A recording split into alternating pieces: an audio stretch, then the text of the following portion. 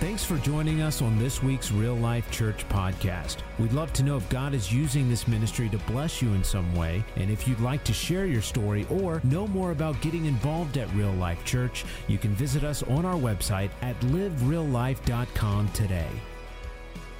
Good to see everybody this morning. Welcome to church. Would you do me a favor? Welcome those that are watching online this morning. Give them a big hand clap for being with us this morning. Come on, give our online audience a big hand clap today. They're good. And so we're so glad that you're with us this morning on this beautiful Sunday morning. Come on, 61 degrees tomorrow. Come on, welcome to Ohio. Snow on Thursday, amen. Sorry. So we're glad that you're with us. If you're our guest this morning, my name's Jason, and we're glad that you're with us today. And when you came in, you should have had an opportunity to stop by our guest table and grab a connection card. Love for you to hold on to that at the very end of service. We're going to have you stop by the Next Steps area. We have a free gift for you. Just want to say thank you for coming and being a part of this very special day. And so let's give our guests a big hand clap, everybody. Come on, give them a big hand clap for being with us today. And today we do have a very special announcement, but I will do that at the very end today.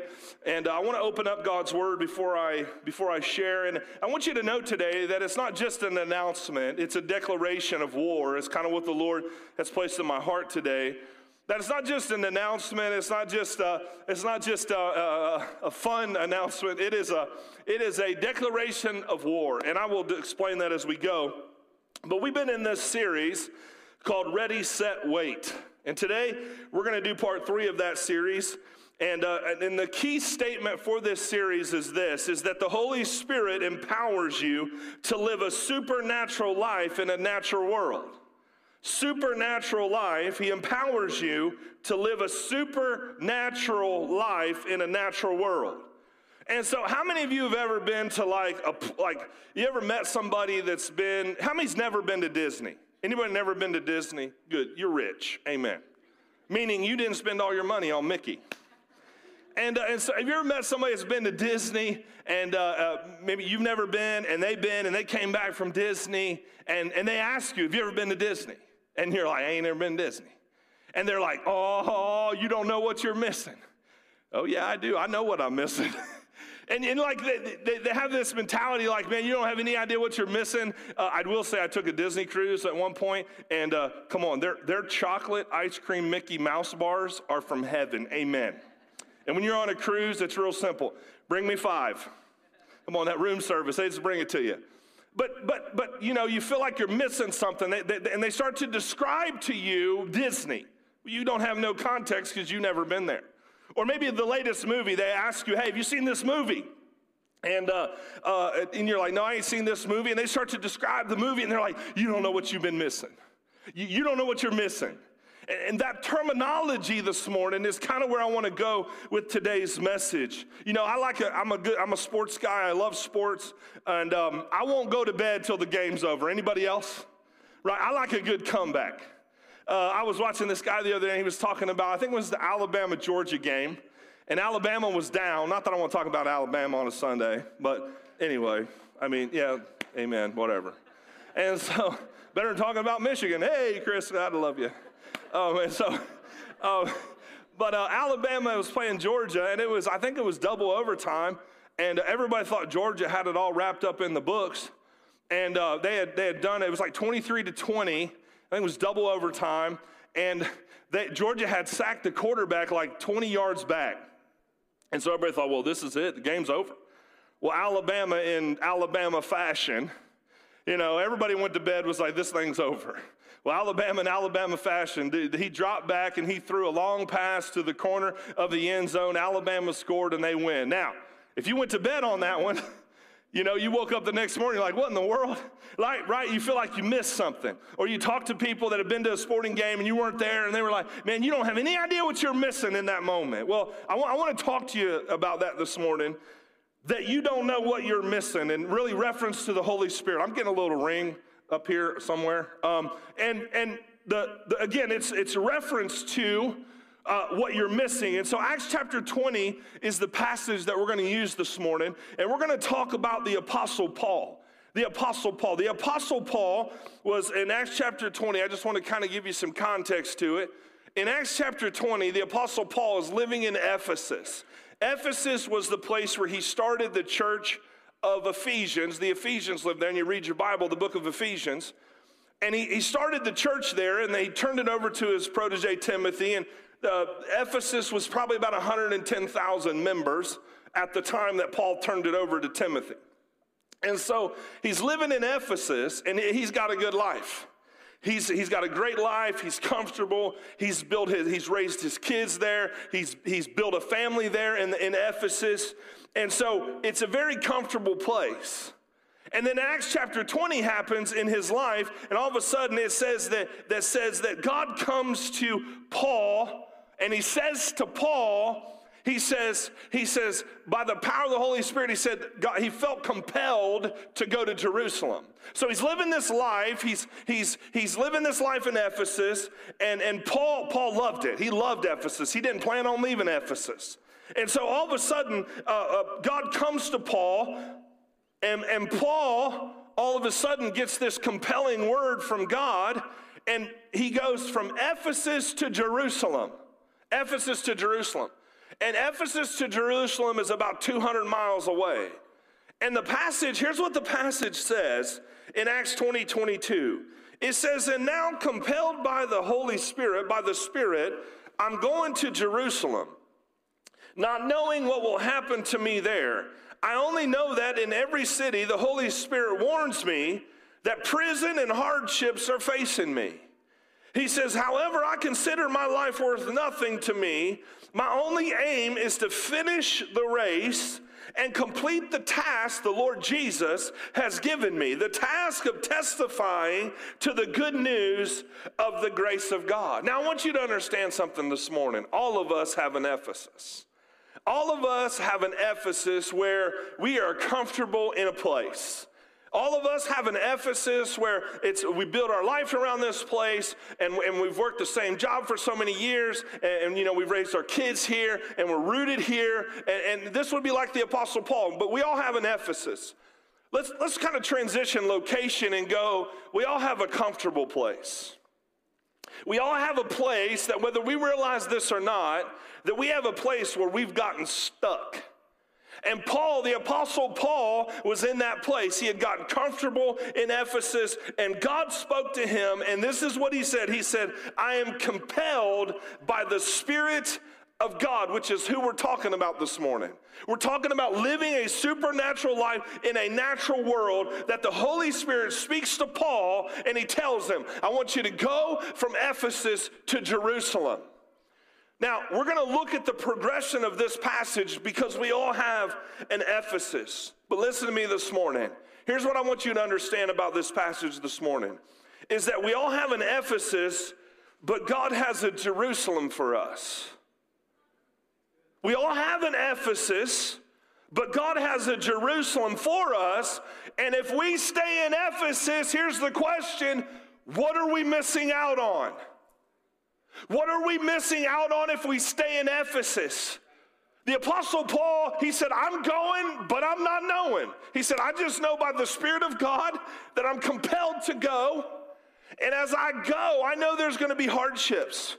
There's going to be difficulties. What you have to understand, and I'm going to prove this to you, this was probably the most strategic decision Paul made for his life. Paul would give his life in Jerusalem. And so as he thinks about this, that how we navigate the nudging of the Holy Spirit in this season, that God wants to do some great things through us as a church and you as an individual. So how do we move from Ephesus to Jerusalem? Number one, God's guidance. I'm going to give you three things. God's guidance. We have to choose in the day and age in which we live what guides our life. We can choose the television, we can choose social media, we can choose toxic relationships, but we have a decision to make what guides our life. We can be guided by the culture of the world, or we can be guided by the kingdom of God. We can be guided by the spirit of the age, or we can be guided by the Holy Spirit. But you can't do both. You can't do both. God wants you in all the way with his Holy Spirit to lead and guide you in your life. So the first thing we got to do is God's guidance. We have to realize that something is guiding our life. And listen, the supernatural life that we all desire is on the other side of God's guidance. The supernatural life is on the other side of God's guidance. It's not prior to obedience. It's when we obey that the supernatural life God has for us is on the other side of God's guidance as we obey the compelling nature of the Holy Spirit. Acts 20:22, he says this, he says, and now, compelled by the Spirit, I'm going to Jerusalem. The word compelled means this, it means to bind or tie together. But when you think about this passage and you read this, this is literally what it means, is that in the natural, that he was tied together, but that something was pulling him while he was tied together. So he was tied together, bound together, and that something was pulling him towards Jerusalem. You ever had that in your life where maybe you're driving a certain way or at the grocery store and you just kind of feel pulled in a direction to talk to somebody? Or you're at work and all of a sudden you just kind of feel pulled in a certain direction. That's the what I'll call the nudgings of the Holy Spirit in your life. That he wants to nudge you into the good things of God for your life. But not just you, he wants you to be used to bless others. He wants you to be used to make an impact in your life and through your life. And so this word means to tie together, it means to be pulled, it literally means to be led or guided. So the Apostle Paul was saying this compelling nature of the Holy Spirit on the inside of me is that I'm bound together by the Holy Spirit and I'm going to Jerusalem. And listen to what he says, not knowing what will happen to me there. But there's repercussions for staying in Ephesus. There's repercussions for staying stuck. There's repercussions to staying in normal. There's repercussions for staying in comfortable. And the repercussions for the Apostle Paul was major. You don't have the book of Philippians if he doesn't go to Jerusalem. You don't have most of your Bible because he wrote it in jail in Jerusalem. We don't have parts of the Bible if the Apostle Paul doesn't make a decision to leave Ephesus and go to Jerusalem. He was being compelled by the Holy Spirit. Listen, there is a resistance to faith and being guided by the Holy Spirit. Because if we know there's hardship in front of us, we'll stay in Ephesus. If we know it's going to be difficult, we're just going to stay where we're at. And listen, the limited supply of God's blessing in your life is in Ephesus. God can only bless you so much in Ephesus. The blessing of the Lord comes in obedience, which means as you follow the Holy Spirit, that when you take a step towards Jerusalem, all of a sudden the blessing of God comes in your life and you're able to be used in a greater way. The enemy doesn't want to give up territory. He wants us to stay in Ephesus. Listen, I believe the only reason Paul was confident or says with confidence, I'm going to Jerusalem not knowing, is because God was compelling him there. That he was bound by the Holy Spirit. Listen, sometimes God's guidance will lead us to a place to trust him deeper instead of more comfort for ourselves.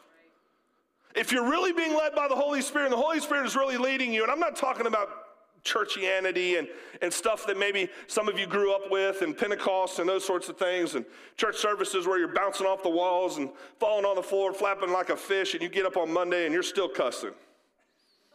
Come on, somebody.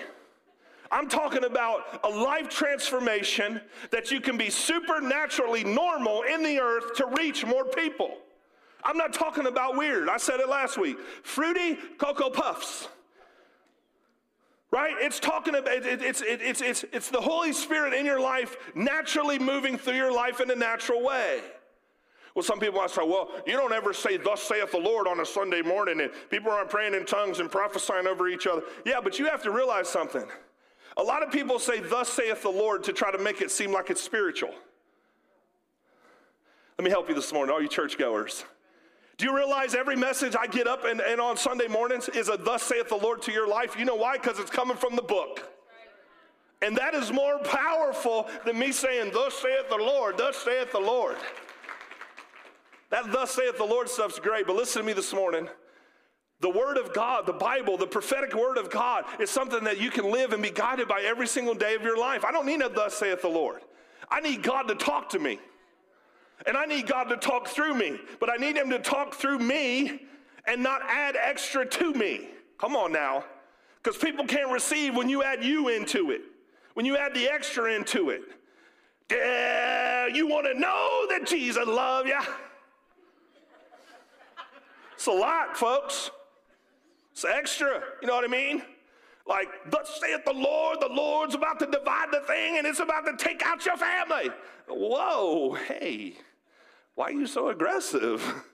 You know, the point is this, and I'm not downplaying the prophetic at all because I feel like I operated in it. You just don't know I operate in it.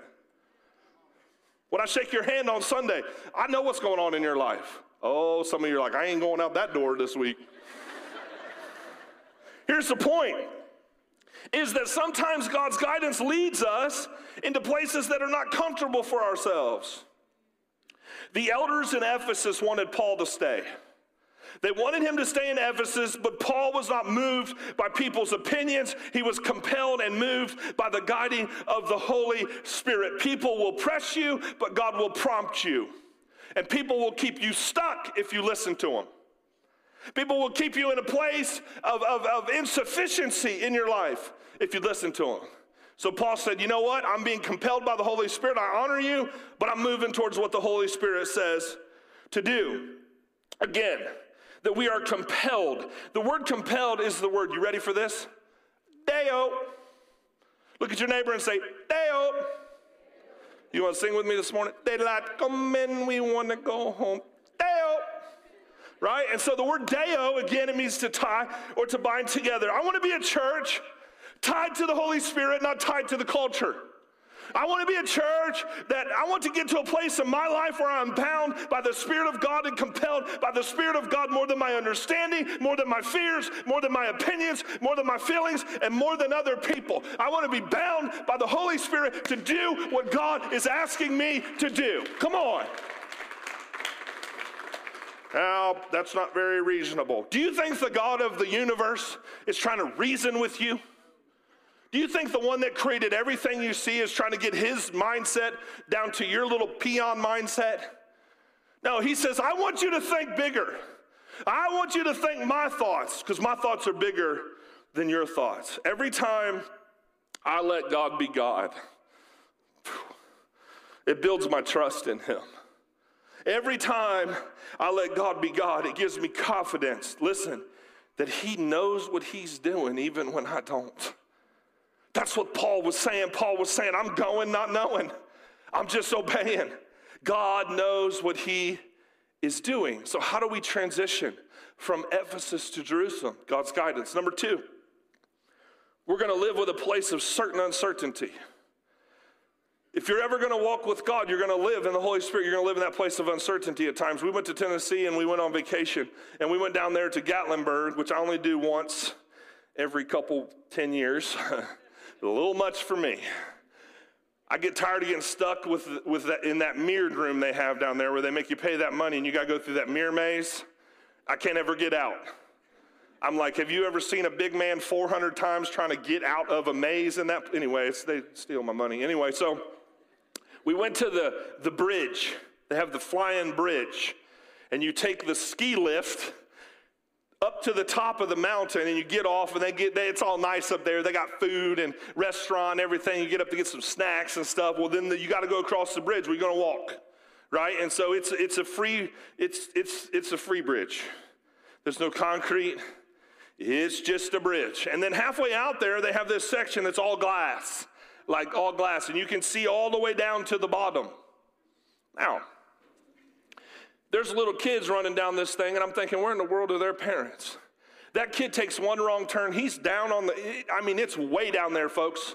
It's all the way down. That kid's going, he's going. Well, I got on this thing with a little uncertainty because, of course, the wind would be blowing the day we choose to go. And this thing it doesn't do this, but it does do this just a little bit, just enough. So I'm walking, Braxton's there. And he's walking with us in front of us, and he ain't got there's no perspective about falling over the edge to the bottom. It's like, woo, we're on a bridge, let's go, this is awesome, And not me, I got a little uncertainty about this thing. So it's moving kind of, and it's windy, and I'm walking through, and I'm creeping. Man, I am creeping. I am like, here we go, everybody. We're going to go down the bridge. And then I get to the glass part, and there's kids breakdancing on it. I'm like, I saw the one in Chicago that broke, and you think about that. You're going to stop breakdancing on it, and it made it move a little more. So I got to that section, and I looked down. I was like, how am I going to get from here to there? There's no way to go around it.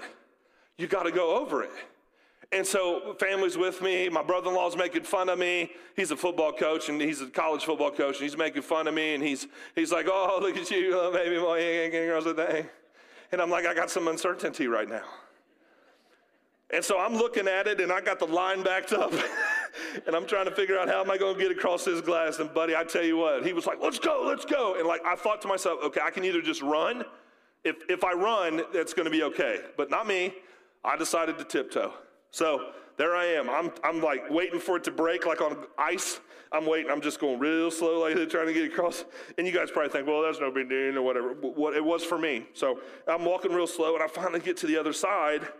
And then I realized we got to the other side. I was like, we did it. We got to the other side. And then he was like, we got to go back.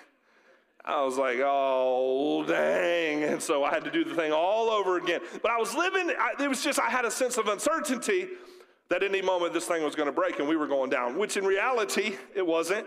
It was my mind getting in the way. But listen, if you're not a little uncertain every now and then, you're not living by faith. Let me say it to you. If you're not a little uncertain every now and then, you're not living by faith. If you need a guarantee on everything God wants to do in your life, you will never be led by the Holy Spirit. If you need a guarantee, right? You go to the store and you need a guarantee that this thing's going to work. You open the package, you make sure it's going to work, and then you purchase it. Living with the Holy Spirit is buying the package without knowing whether it's going to work or not. See, there's a level of uncertainty. So if we're going to move in the direction, we're going to move out of Ephesus and move into Jerusalem, we're going to live with this place of uncertainty. And again, the Apostle Paul said it, I'm going to Jerusalem not knowing what will happen to me there. He said, I'm going in spite of the uncertainty. I'm going because I'm being compelled by the Spirit. And I believe the only thing Paul was certain of was his uncertainty. This was not an easy yes for Paul. Like we think, oh, well, he's just going to move 200 miles from Ephesus to Jerusalem. No. It's not that simple. He was being led by the Holy Spirit. He was being led back to the place that they did not like him in Jerusalem. Paul was a wanted man. He says, not knowing what will happen to me there. And so the true test of faith is this. Will you obey the Holy Spirit regardless of hardship? Will you obey the Holy Spirit regardless of hardship? Listen, if we want to be greatly used of God and we want to move from Ephesus to Jerusalem, we have to give up the need for certainty. See, because if we're standing on certainty, we're not standing on God's word. Because certainty comes in our life. When we stand on God's word, it is a sure foundation for sure, but it gives us a sense of uncertainty. And here's the uncertainty. The uncertainty is the future. If I take this direction and I step, what's going to happen if I step? What happens if I step in this direction? What if I move in this direction? What will happen in that moment? Listen, I went to Peru a couple times, like 4 times. I took some kids down there, 28 students. And the first time we went into uncharted territory. Places never been, where people's never been, and into these villages. And we flew into Lima, then I flew over to Iquitos. I hopped on a boat, went 6 hours up the Amazon. And we stayed in a little place called the San Pedro village, and it was 300 people that had never heard the gospel before. And so we took 28 kids in there, and what we were going to do was going to build a church the first time we were doing a well, the second time we were building a church. Well, let me just tell you, I had a lot of uncertainty. I had never been there before. I didn't know what to expect. Last time I checked, there's them big old snakes down there in the old Amazon jungle. And so there we are. We slept out in hammocks out in the middle of the jungle. We had a little tent, like little 4 poles, and we strung our hammocks, and that's where we slept. And so we were there in this village, but there was a lot of uncertainty. We flew in. I thought, oh, this is great. Never been to Lima. Lima's fine. No big deal. It's beautiful. Then you hop on a plane that you feel like the engines are not going to work to get to Iquitos, and Iquitos is the largest jungle city in the world. It's about 500,000 people, and the airstrip to get your plane in is from the back wall from the back wall to that wall. So you're coming in, okay, come on somebody, and you ain't coming in and like doing your little American landing where it's all like woo, and you just kind of land, whoop, there you are. No, you're coming in, and it's that quick. When you hit the ground, all the air things fall out, the wings are flapping. I mean, in their old plane, stuff falls apart. You're like, oh God, who's got to get on the next one? But there was so much, the uncertainty in my heart, because I'd never been there. So the place we stayed, we ran out of water, right? No showers for a couple days. Then we hopped on a boat and we went 6 hours up the Amazon. A lot of uncertainty. I was looking like, as the trees went by and we're in the jungle, and I'm thinking to myself, what have I done? I got 28 kids out here, and they're all going to get ate by anacondas. And we get there, and they're like, "Hey, listen, you guys can bathe in the Amazon. Just don't drink the water." I'm like, "Okay." Funny story. We ran out of water our second trip there, so we did have to drink out of the Amazon. You should see teenagers taking a little filter tablet, putting it in. Looks like chocolate milk. Put it in there, and then it doesn't change it, but they tell you, oh, it's pure, go ahead. Go ahead. Yeah, it's still dark. There's a lot of uncertainty. The first night we slept in the jungle, there was a lot of uncertainty. There was a lot of noises that I wasn't used to. It sounded like somebody was building a house around us. When lo and behold, it was rats the size of cats building condominiums in the back of the place we were staying. And I got an eye on them. They're white with red eyes, and they're massive. They like peanut butter, though. I figured that out the second trip. Come on, somebody. But the bats, the vampire bats, they're this big, and they have teeth. And it's dark in the jungle, so we're trying to do a well, and we're trying to have church services at night to reach the community. And we had these headlights. I didn't realize what was going on, because there's no electricity. And it's pitch black, and we have headlights on. Guess what happens in the jungle when you turn a headlight on? Every bug from the Amazon jungle attacks your face. And you're trying to preach, and there's bugs, and there's bats, and all of a sudden, and I remember one night, I used to sleep in the hammock with my legs like this, so it'd be tight, right? Because I knew that if something fell in it, we was gonna be wrestling, yo. I mean, like, it was getting ready to get real. And so, one night I remember hearing them come, these bats, you can hear them, these vampire bats are like, I mean, it sounded like an army coming. And I remember I could hear them coming. I was like, oh God, please don't let it get in my net, dear Jesus. And I'm pushing as hard as I can out on my net, hoping, and it worked. That vampire bat, you could hear it, he came, he hit my net. I had it so tight, he hit my net, he went, boing, he bounced right off of it. Come on, somebody, I'm free. Free. But there was a lot of uncertainty going into it. I didn't know everything we were going to get into. I didn't know we were digging a well by hand. We took one of these it looked like a post hole digger, and you just do this, and then you pull it up, attach a pipe, and you keep doing, the pipe's like 20 foot long. And you just keep doing it. You attach the pipe, you keep doing it until you hit water.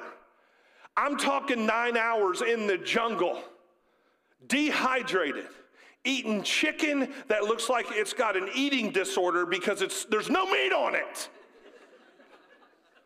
And they give us these sandwiches. It was bologna. It was not bologna. It was not. It was something else that was not bologna. But I was just uncertain of that moment. But listen, it didn't stop us. It didn't stop me from going to the jungle and seeing a village of 300 people that 65% of them had never heard the gospel. All of a sudden they heard the gospel, and people started responding to the gospel in the jungle. They never had fresh water. You know the water you drink every day? We take that stuff for granted. They never had fresh water. We put a well in for them. They don't go drink the water right away. They're uncertain of the water. They're used to drinking out of the Amazon. All their bellies are like this because they got worms inside of them. Parasites.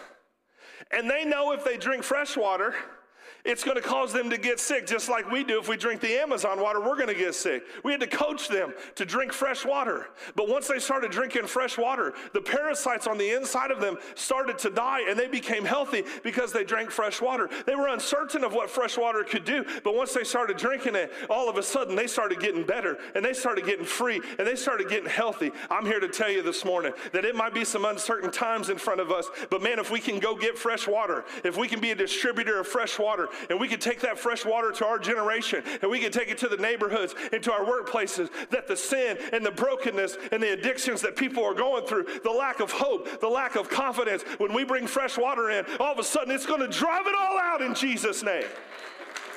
But listen, you got to get past your uncertainty. We got to get past our uncertainty. Here's my concern as a pastor, is that if we had a choice to make between familiarity without God versus uncertainty with God, we would choose familiarity without God in our current state. That is the biggest concern I have as a pastor, is that we would choose familiarity in the state that we live in with God. We're good in Ephesians. We're good in Ephesus. Don't ask us to move out of Ephesus. Don't ask us to do anything different. We like Ephesus. But what are we missing because we don't step out of Ephesus? May we not live in that place where we choose familiarity without God, but we choose uncertainty with God. Man, I'd rather be way out on the limb with God than to be comfortable without God. And so, uncertainty, comfortableness, I really believe that comfortableness is the enemy of calling. And sometimes in some seasons, all we got in our spirit is this: I feel compelled by the Spirit. Sometimes we don't have anything else. Just I'm compelled by the Spirit to move in this direction of my life. Listen, if you need to know everything, you don't need the God who can do anything. Whew. If you need to know everything, you don't need the God who can do anything. How could Paul go from certainty in Ephesus to uncertainty in Jerusalem? Only by the power and the guidance of the Holy Spirit. Number 3 is this: devoted determination. If we're going to move out of Ephesus into Jerusalem, we're going to have to live with a devoted determination. And here's the thing I realized when I was studying this: I can't decide your devotion. As your pastor, you that are guest, I can't decide your devotion. Devotion and devoted determination comes from a decision that you have to make. People come to me all the time: how can I hear God? Well, how much time are you spending in the Word? Are you passionate about God's Word? I can't determine that for you. What about worship, Pastor? I mean, I don't feel like I really worship. Well, guess what? I can't determine that for you. Hey, here's another one. What about when nobody's looking? Are you devoted? And I'm not just talking about immorality. I'm talking about when your boss is not around. Does your work ethic go down when your boss is not around? But when your boss is around, all of a sudden you become this great employee? Come on, somebody. How devoted are you when nobody's watching? Devoted determination takes you from Ephesus to Jerusalem. I can't decide that for you. Is your devotion directed at the right stuff? Because I can tell you, if it's not, you don't know what you're missing. We don't know what we're missing. What are we missing if we don't focus our devotion and listen to the Holy Spirit? Listen to Paul's focus, his devoted determination in Acts 20:24. However, I consider my life worth nothing to me. Listen, my only aim. This was Paul's mission and his purpose of devotion. He says, my only aim is to finish the race and complete the task the Lord Jesus has given to me. Here's the task of testifying to the good news of God's grace. See, he had one aim, and he was devoted to that. He was determined that at the end of his life, he would be able to say, I completed the task. Listen, Paul will give his life for this decision. This was a decision where he would give his life, and he said, I consider my life nothing to me. So it didn't matter to him because he had already died. He had already sold out to Christ. Jesus encountered him when he was Saul on the road to Damascus. He was persecuting Christians. He was murdering Christians. He was persecuting the church. And the Lord Jesus came and knocked him off his horse, changed his life, revolutionized to him who he was. And all of a sudden he went from Saul to Paul, and he's at one of the last decisions of his life is right here. This would determine how he would die. So the Apostle Paul, in devoted determination, said, this one thing I'm aiming at is to complete the course. Again, he could have stayed in Ephesus, but what would he have missed? But more importantly, think about this. What would me and you have missed? You're like, I'm disconnected from that. That was thousands of years ago. Right.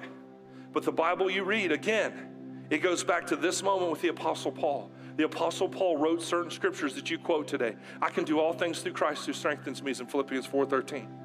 That was written in jail in Jerusalem.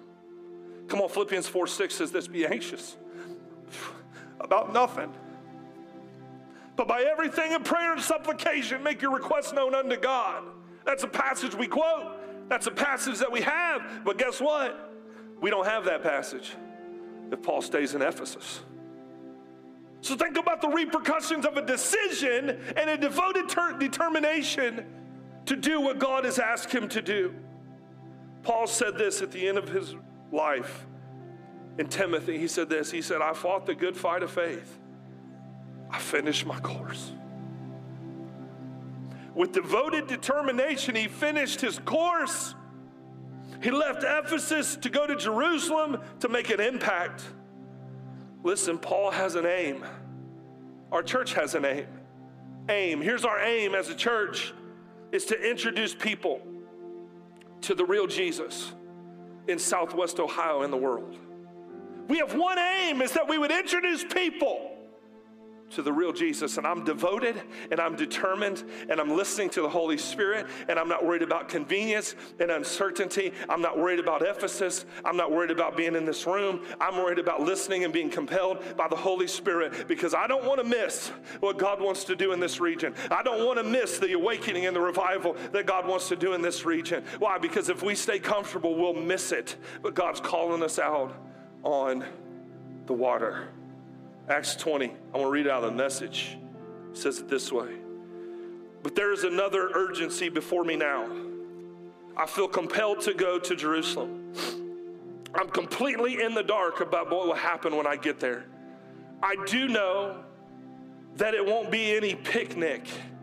For the Holy Spirit has let me know repeatedly and clearly that there are hard times and imprisonment ahead, but that matters little to me. What matters most to me is to finish what God started, the job the Master Jesus gave me of letting everyone I meet know all about this incredible, extravagant generosity of God. We have no idea what we're missing if we stay in Ephesus. We have no idea what we're missing if we stay comfortable. And as I was thinking about this, here's the most important thing. We have no idea who we are missing if we stay in Ephesus. Not the what, the who. We have no idea who we can reach if we stay uncomfortable. We have no idea whose world will be healed and delivered and set free if we stay in Ephesus. Every move we make as a church is about leading and being led by the Holy Spirit.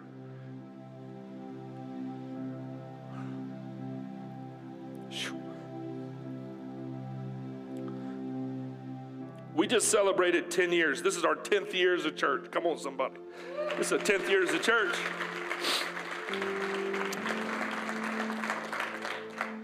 And we celebrated 10 years of God's faithfulness. We started in a house, 2011, 7 months meeting in a house with some amazing people. Most are still here, a part of the church and serving and have served over the years, and super grateful. And so 10 years. And so we started meeting in the junior high in 2012, and that's been a great experience, and we did that for 9 years and some months. And then we made a decision to move to this place. And we saw immediate growth. Our church went from averaging about 170 people to our first 6-7 weeks in this room, we were averaging 245 people on a weekend, reaching more people. Come on, somebody, that's a big deal. Because here's what I want you to understand. The Holy Spirit is not leading us to do something without taking into consideration that what it's about. What it's about is more people. What it's about is about people. It's about people going from death to life, bottom line. And so when we made this move to here, in between those years, in 2016, I was taking the trailers back when I drove the trailers and helped out, and I drove the trailers, amen. I drive them. I was coming back from dropping the trailers off at the storage unit, and I drove by the property there on Social Row Road, and there was all these signs out in front of it. It said, for sale by owner. I was like, well, okay, well, that's great. We need a spot. I've looked at probably 30 different buildings. So I went, I looked at the property, I talked to the owner, and we were able to purchase that property in 2016 for $299,000, almost 7 acres. You go a quarter of the mile to the corner of Yankee and Social, there's 7.3 acres there, and it's like 1.7 million, and it stayed at that. How many know we got a deal? Come on, somebody. God gave us a deal. So in 2020, at the end of 2019, we put on our hearts, we met with our overseers, and I was like, I want this thing paid for. I'm done just paying this. I want it gone. I want to pay more interest on it. And so we came up with a strategy between January and Easter. And we came to you and we said, we won't pay the land off. Well, between January and Easter, there was something that really happened big in our world. We started a pandemic. And so, but listen to me. You started giving, and I believe just in like 2 months, there was about $50,000 given. We owed $136,000 on the property. Well, in February, leading into March, before the COVID hit, the Lord just impressed on me, go ahead, we have it in our savings, go ahead and pay off the land. And don't ask for money anymore about it, nothing else, okay? So we did, we paid it off, praise God. We went through COVID, we celebrated that our land was paid for. Come on, somebody, that's a big deal. It's paid for. And so I'm showing you these steps because we've really tried to be super transparent, trustworthy, good stewards. We have really good leadership around us. Our overseers are incredible. They're way far ahead of us when it comes to church and how they do church and the way they do things. And we have a great board of trustees here that look at our finances every quarter. We have a great accountant that looks at our finances. And I just want you to know that through your generosity, we've been able to be a good steward of our finances. And so we've been able to do certain things that we don't ever have to ask for anything, right? And so, that's me or what? So we paid off the land. Now I want to read a passage to you. Acts 1:8. But you will receive power when the Holy Spirit comes on you, and you'll be my witnesses in Jerusalem and in Judea, Samaria, to the ends of the earth. So Jerusalem has looked like all the people over the last 10 years, and obviously this is a very small slide of how many people this represents, but Jerusalem is what the Bible would consider home. Paul was in Ephesus, he moved to Jerusalem. Jerusalem in Acts chapter 1 was the central hub. And I really believe the central hub has to be really strong and growing before we just start running everywhere else. God wants us to make an impact right here in Southwest Ohio. And so it starts with Jerusalem. So we've noticed over probably the last 6 months or so, the Lord's just really been dealing with me. I was in Pastors University in 2021. I was in a mastermind group with leaders, top leaders of the world, really, of guys that lead at very high levels. And I was able to be a part of that, just 14 guys. God broke a ton of walls down in my heart. God filled my life with faith. He over the last 6 months, 8 months now, he's just really poured into me, broke down walls, got me to a place of courage as your pastor. And so the scripture tells us we must be Jerusalem. And so we've been praying about our next steps as a church, again, for the past 6 to 8 months. And we can't stay in Ephesus forever.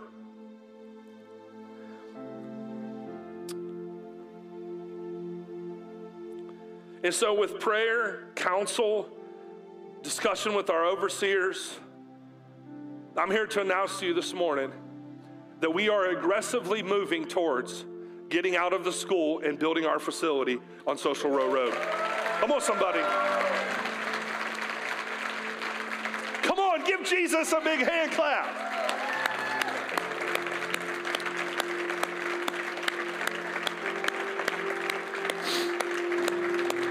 The time is now. The time is now. And there's people moving around. Let them move around. You guys stay. Go ahead and have a seat. I just want to share a couple things with you. My friend James, which is part of Leadership Development International, he's come alongside us. He led my mastermind last year. And just a really amazing guy. He's just kind of helping us behind closed doors. One of the things the Lord broke down in my life was me feeling like I needed to do this on my own. There was times, you don't know how many times I've drew the building, how many times I've thought about how we're going to do this, all those sorts of things. And just really wrestling with it. And somebody spoke to me at the mastermind. He actually, he runs a sprinkler business and oversees all of Donald Trump's properties in West Palm, and really good friends with him. And he looked at me in the face and he said, Jason, if you keep trying to do this by yourself and don't bring somebody in that's been there and done that, you'll stay in Ephesus, is pretty much what he said. And I have a heart, my heart is to continue to be a good steward of what God's given us. And so, man, I don't know if you understand this or not, but when you've been pregnant with something and you finally make the announcement, whew, I feel like I just had a baby. Come on, somebody. Man, I feel lighter. I've been holding on to this. I don't know, I've been preaching. I've been like, when we ever get over there, when we ever get down there, I've been trying to keep it in, you know, but my belly just keeps growing. Come on, somebody. It becomes noticeable after a while. And so what we've done is we're working with, and I'm also here to announce that we are launching something today that we are calling Accelerate. Accelerate, it's called Seizing the Opportunity Together as a church. And this is not a capital campaign, it is a comprehensive campaign. In other words, it includes the building, but it includes other stuff. Like my heart is outreach. We want to take our trailers. Once we get out of here and we don't have to use them anymore. Come on, somebody. We got our own facility. We want to rewrap them, and we want to put Love My City all over them. And we want to take 2 trucks and 2 trailers, and we want to go into the highways and byways of the poverty-filled areas of this region and begin to make an impact through Love My City. Come on, man, because it's about people, right? Let me make it clear. The building is just a tool. It's just a tool to reach people. No different than them trailers are a tool. Nobody goes, well, I can't believe they have trailers. No, you sit in the chairs, you love it, right? I can't believe they have trailers, right? Well, why are we going to get trailers? Well, that's just a tool. A facility is just a tool. And listen, I can tell you this much. Us moving in that direction aggressively, God, I believe supernaturally is positioning us. And this is why it's a declaration of war, because if you see all those neighborhoods back there behind the logo, those represent people. Those represent people. And there are people that are lost or broken. They're having breakfast this morning at their coffee table, at their dining room table, and they don't even know what they need yet. But when we come, and we come with a message of hope and restoration and transformation, I believe God's going to rescue those people. He's going to set these neighborhoods on fire. God's bring the harvest. Listen, I believe that our step in obedience is attached to the level of harvest that we're going to experience. It's about people. It's about people. So we decided to call this Accelerate, and you're going to start to hear Accelerate and have some really great people. I want you guys to come on out. Let's give these guys a big hand. Come on out. Everybody just come on out. Let's go, man. It ain't the prom. Come on. Come on. Come on. Come on. Come on, give them a big hand clap. Keep clapping. There's a lot of them. So these are people from our church. These are people from our church that are part of the Accelerate team. And they might ask you to be on their team, and I'm going to kind of introduce them. And as I do, like I said yesterday, if you guys could do me a favor and just kind of step forward, okay, and then go back. All right, great. It's all you. So, did you see that? If you all step forward. So I want to introduce them to you. First off is those that are running the Accelerate piece of our church is Sean Waldman and Christian Muncie.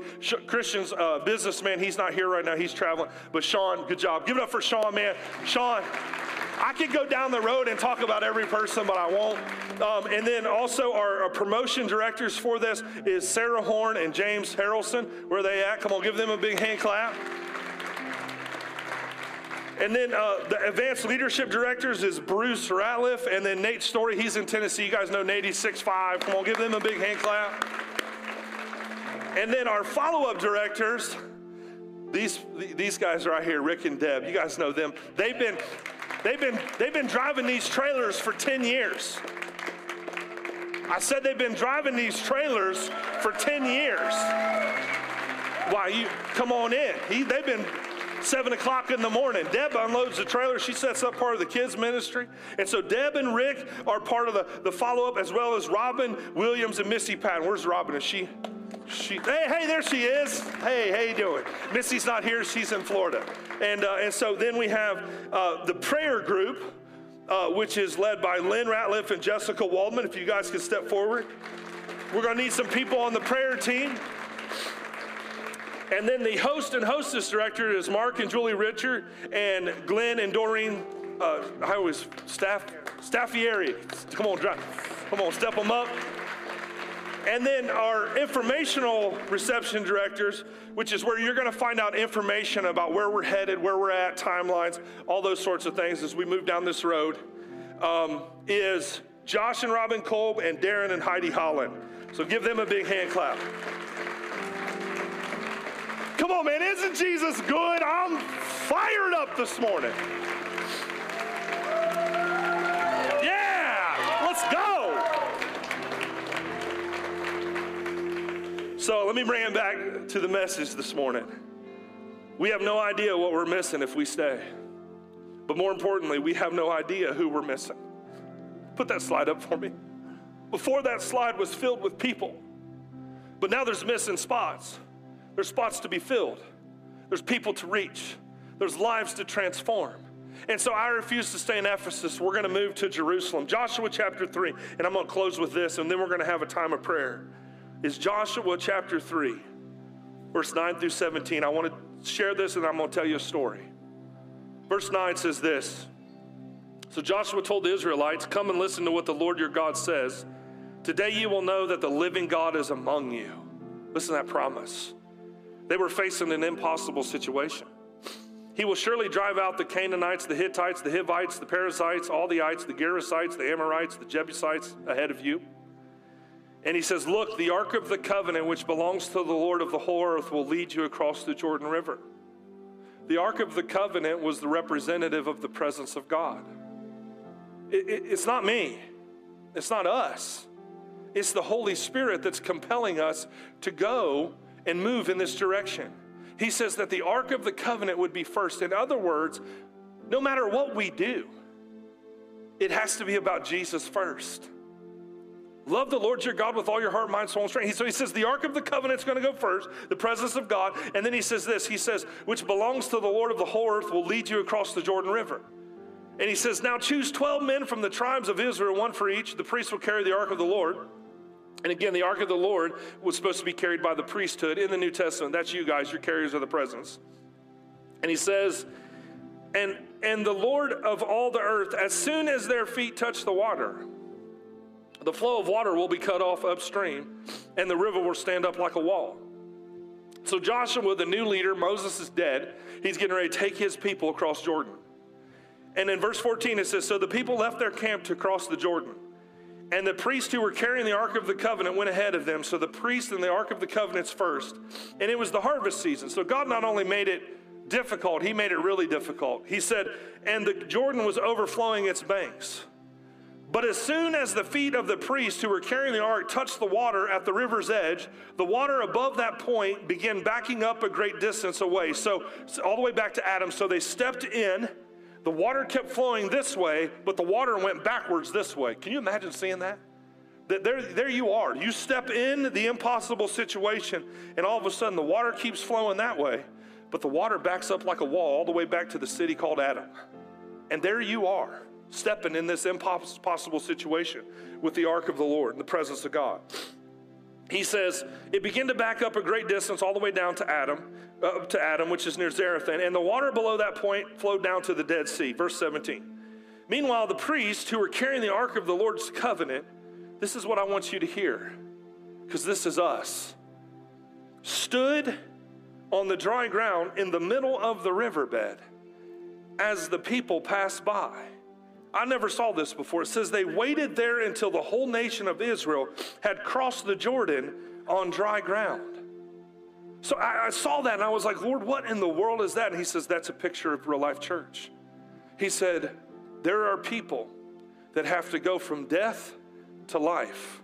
And I'm calling Real Life Church to be the people that will stand in the middle with the presence of God and just watch people in the harvest go from death to life, death to life, death to life, death to life, and stand in the middle of impossible and watch the Lord reach and touch and transform people's lives. I want to tell you a story. Saturday, and I can tell you the Lord leading up to this point, again, this has taken time. I'm in the process of just really making sure my spirit's good. And so Saturday, this past Saturday, not yesterday, but the following Saturday, I was going down and watching my son play baseball, and all of a sudden my back blew out. And I was at the hotel on Saturday, and it just blew out. I couldn't even hardly walk. I mean, I was hunched over trying to walk, and I knew we were coming into this week. And I'm like, nag on it, devil. And so on Saturday, and so then on Sunday I came and I did my balance beam act. Come on, somebody. With all that pain, I was standing on that core. Yeah, I'm definitely athletic. Come on, somebody. And so I did that, and I was in a ton of pain. Monday, I got up. I couldn't even hardly get out of bed. And I called my chiropractor. I know you can't get in until like next week. And I was like, dear Lord Jesus, we got to do something about this. So, I started popping Advil and praying and putting Tiger Balm on me, greasing everything up, trying to get this thing to loosen. And then I just kind of realized, Jason, this is a spiritual attack of what's coming. And so on Wednesday, I get up and I'm in the same situation. I'm not feeling well. My back's hurting. And I had an appointment on Wednesday night, and they had canceled. And so I was free that night. And when I got up, I just felt like the Lord wanted me to go to church. And I was like, okay, again, I'm talking about just being compelled and nudged by the Holy Spirit. So I got up that morning. I said, okay, Lord, I'm going to go to church tonight. One of our overseers, he's about 30 minutes from my house, and his church is there, and they do a Wednesday night service. So I thought, okay, I'm going to go, and I'm going to go to church, and I'm just going to listen. I'm going to church to listen. I just want to listen. I want to worship. And so I texted him. I said, it was about 3 in the afternoon. I said, hey, bro, I'm coming to your church, and I just want to worship. I don't want you to say I'm there, whatever. He's like, oh, come sit by me. I'm like, you sit in the front, bro. I just told you I don't want to sit. I don't want people to know I'm there. I preached at his church several times. I do his staff retreats for his pastors and preach and share. But anyway, so I just felt like the Lord wanted me to go worship. Because it's about him. So I just followed the nudging of the Lord. I went to worship that night. Came in, and I was sitting next to Justin, and worship's going on, and I'm in it. I don't even know half the songs they're doing, and I'm just in it. Like, I just know I'm here to worship the Lord. Nothing else preconceived in my mind at all. So I'm worshiping. And so we do the first couple songs. We sit down. They're getting ready to take their offering. And the pastor gets up, not Justin, another pastor gets up, and he starts talking.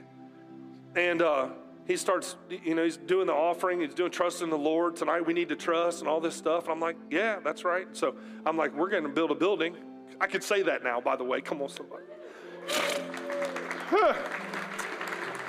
So we're going to build a building, so I'm going to go ahead and sow a seed of $20. Come on, somebody. We need millions, by the way, but we're just going to go with the 20 to start. So anyway, I'm just obeying, right? Come on, loaves and fishes. So anyway, and so I got the $20 bill out, and the pastor's talking, and all of a sudden he goes, there's a guy in this room that is going to build a church, and he's invested in our church here at Community of Faith. And he's poured into our staff and everything like that. And I'm like, what? Is there somebody else here that's building a building? Is there somebody else here? And like all of a sudden I start to realize he's talking about me. And so all of a sudden he says to me, he tells the people, he says, listen, I want everybody to know tonight that everything you give in this offering is going to Real Life Church to help them build their building. So this is confirmation number 1 for this week, okay? Now, again, I'm still waiting on the check, amen. Can't wait for it to get here. But I was obedient. I told him, I looked over, I kept talking to him. I'm like, bro, what are you doing, bro? I told you I just came to worship. He's like, it's just all God, man. It's all God, man. It's just God. I'm like, okay, whatever. So I'm like, well, at least I'm going to get $20 because I put $20 in the plate. Come on. And so anyway, so we go back, we go into worship. We're finished with the service.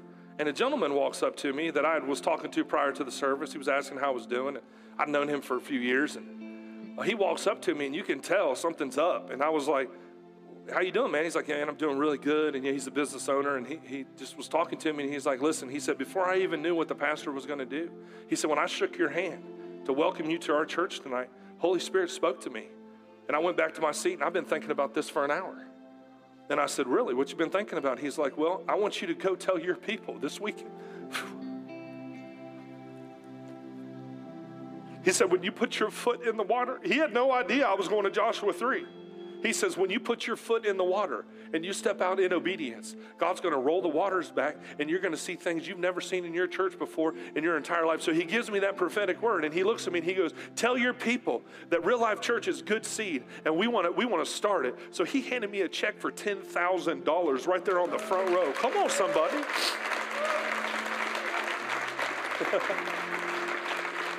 And I'm dumbfounded. I'm dumbfounded. I'm walking out of the church like, holy, what in the world? I just came to worship. That's it. That's the only reason I came.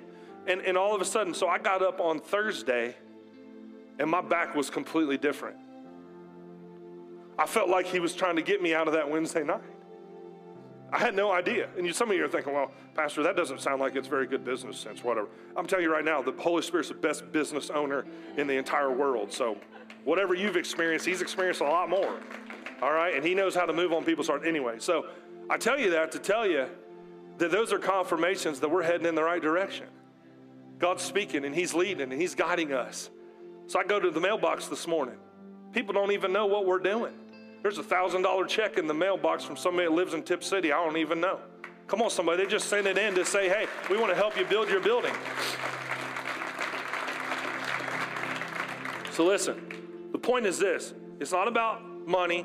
It's not about the building. It's about us listening to the Holy Spirit and what he wants us to do to help us position ourselves to reach more people. Listen to me, church. We've been faithful for 10 years. Portable church. Do you realize, Dr. Davis was telling our team, do you realize that the average pastor in America now only stays at their church for 2.5 years? And they have facilities. We've been here for 10 years, portable. It's time to get out of Ephesus and go to Jerusalem and let the Holy Spirit clothe us and reach the world. Come on, somebody. That's it. Bottom line.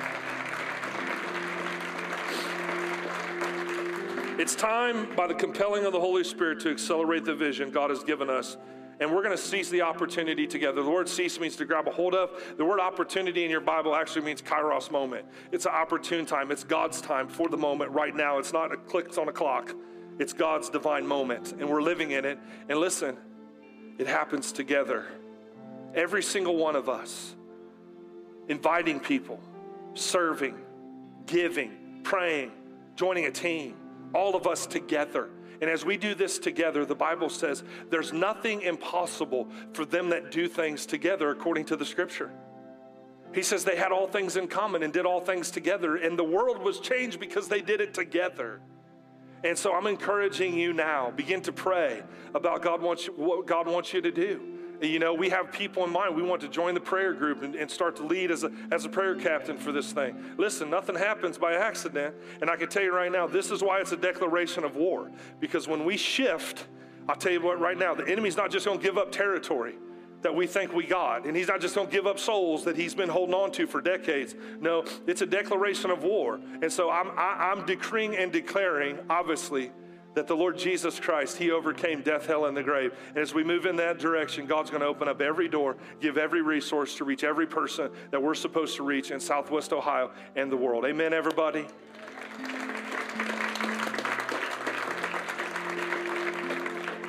So we're going to pray together this morning as a church. That's the big announcement. You'll start to hear more about it. You'll be invited to different receptions and things like that, informational things that I'll be sharing about the facility and where we're at. We do have an architect. Facility is about 90% done with the architect. It's actually at bid right now with a contractor. That's how serious I am. I'm not playing games. Like, we're moving, okay? Come on, pack your bags, somebody. We're moving out of Ephesus, all right? And so we're moving. And so let's pray together. Is there a microphone close by? Lynn, I'm going to have you come out here and pray. Come on, Lynn. Come on, you're the prayer director. Come on. You should pray. I'm so out of my comfort zone. It's okay. That's why we're here. There's a lot of uncertainty right now. But go ahead and we just want to pray together as a church. Let's just close our eyes and agree with where we're going in the next few years. Thank you, Jesus. Thank you, Lord. Is this on? Yeah, it's on. Just talk. I never use a mic. Father God, I just come before you now. Father, we as Real Life Church, thank you. We thank you for this past 10 years. We thank you, Lord, that you brought us so far from life to death. Father God, we thank you that you've allowed us to have Pastor Jason and his family on these years, and we ask your blessing upon them as we continue forward, Lord. We declare and decree right now that no weapon formed against them shall prosper. No weapon formed against this church and anything that's trying to happen from the enemy's point of view will happen. That we will move forward. We will step our foot into this water. It will part, and we will keep the God in the middle, the God of the impossible in the middle of this water as we take our steps forward, Lord God. We just give you praise. We honor you, Lord, and we just thank you. Thank you for where you're taking us. We declare and decree that many lives will be touched because of you. In this area, in Springboro, but we will spring forth on a springboard. We will all be athletic and move forward out into this area, Father. Thank you, Jesus. Lord, stir our hearts. Don't let us just hear this with our ears. Let us hear this message with our hearts. And God, use us to make a change in other people's lives. All we have to do is tell other people, God, what you did for us. You saved us from a life of sin and destruction. You gave us freedom, Jesus. All we have to do is tell others. And God, this building will just be a tool that can be used to advance the kingdom, your kingdom, Lord. So we thank you, God. We are excited. We are so excited. And Lord, we boldly step forward. And we know we can't do it alone. We'll lift up Jason's arms, the arms of his family, the arms of the teams that are going to be formed, Lord Jesus. God, we will work with you to accelerate this vision, Holy Spirit. Accelerate, and that together we can. We thank you in Jesus' name. In Jesus' mighty, powerful, holy, wonderful name. Amen. Amen. Praise God. Thank you. Thank you. Yeah, thank you. I want to do something before we go. You guys you can exit. We're going to go ahead and take up our offering. Amen, somebody. Go ahead and let's give them a big hand clap for stepping up to lead in this season. And real quick, don't leave. Sarah, you stay here really quick. And Teddy, where's Teddy? Teddy, come up here real quick. And Kyle and Kaylee, are you here? Josh and Sarah Burkamp, will you guys come up? Kip and Kimberly. You guys that were a part of the original crew in the house, I want you guys to come up here. If you were part of the original crew that met in the house, I want you to come up. Come on all the way up here. I want you all to come up here.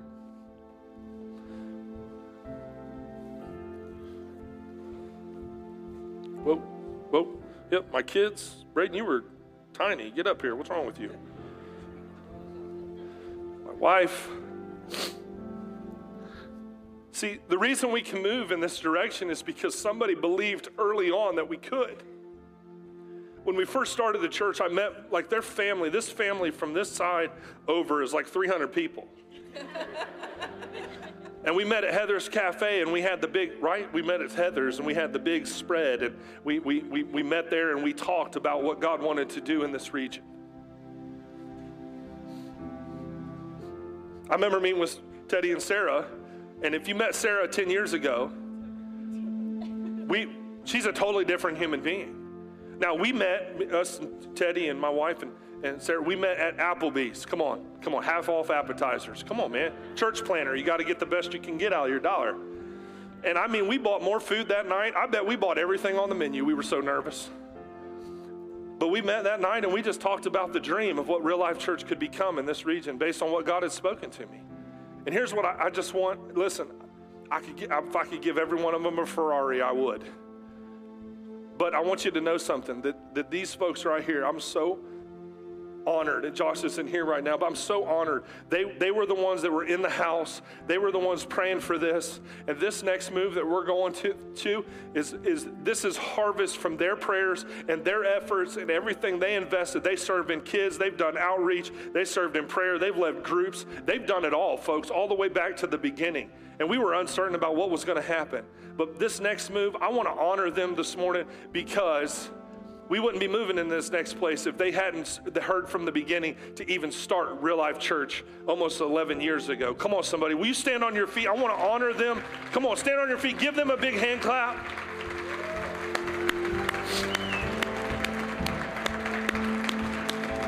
Come on, give them a big hand clap.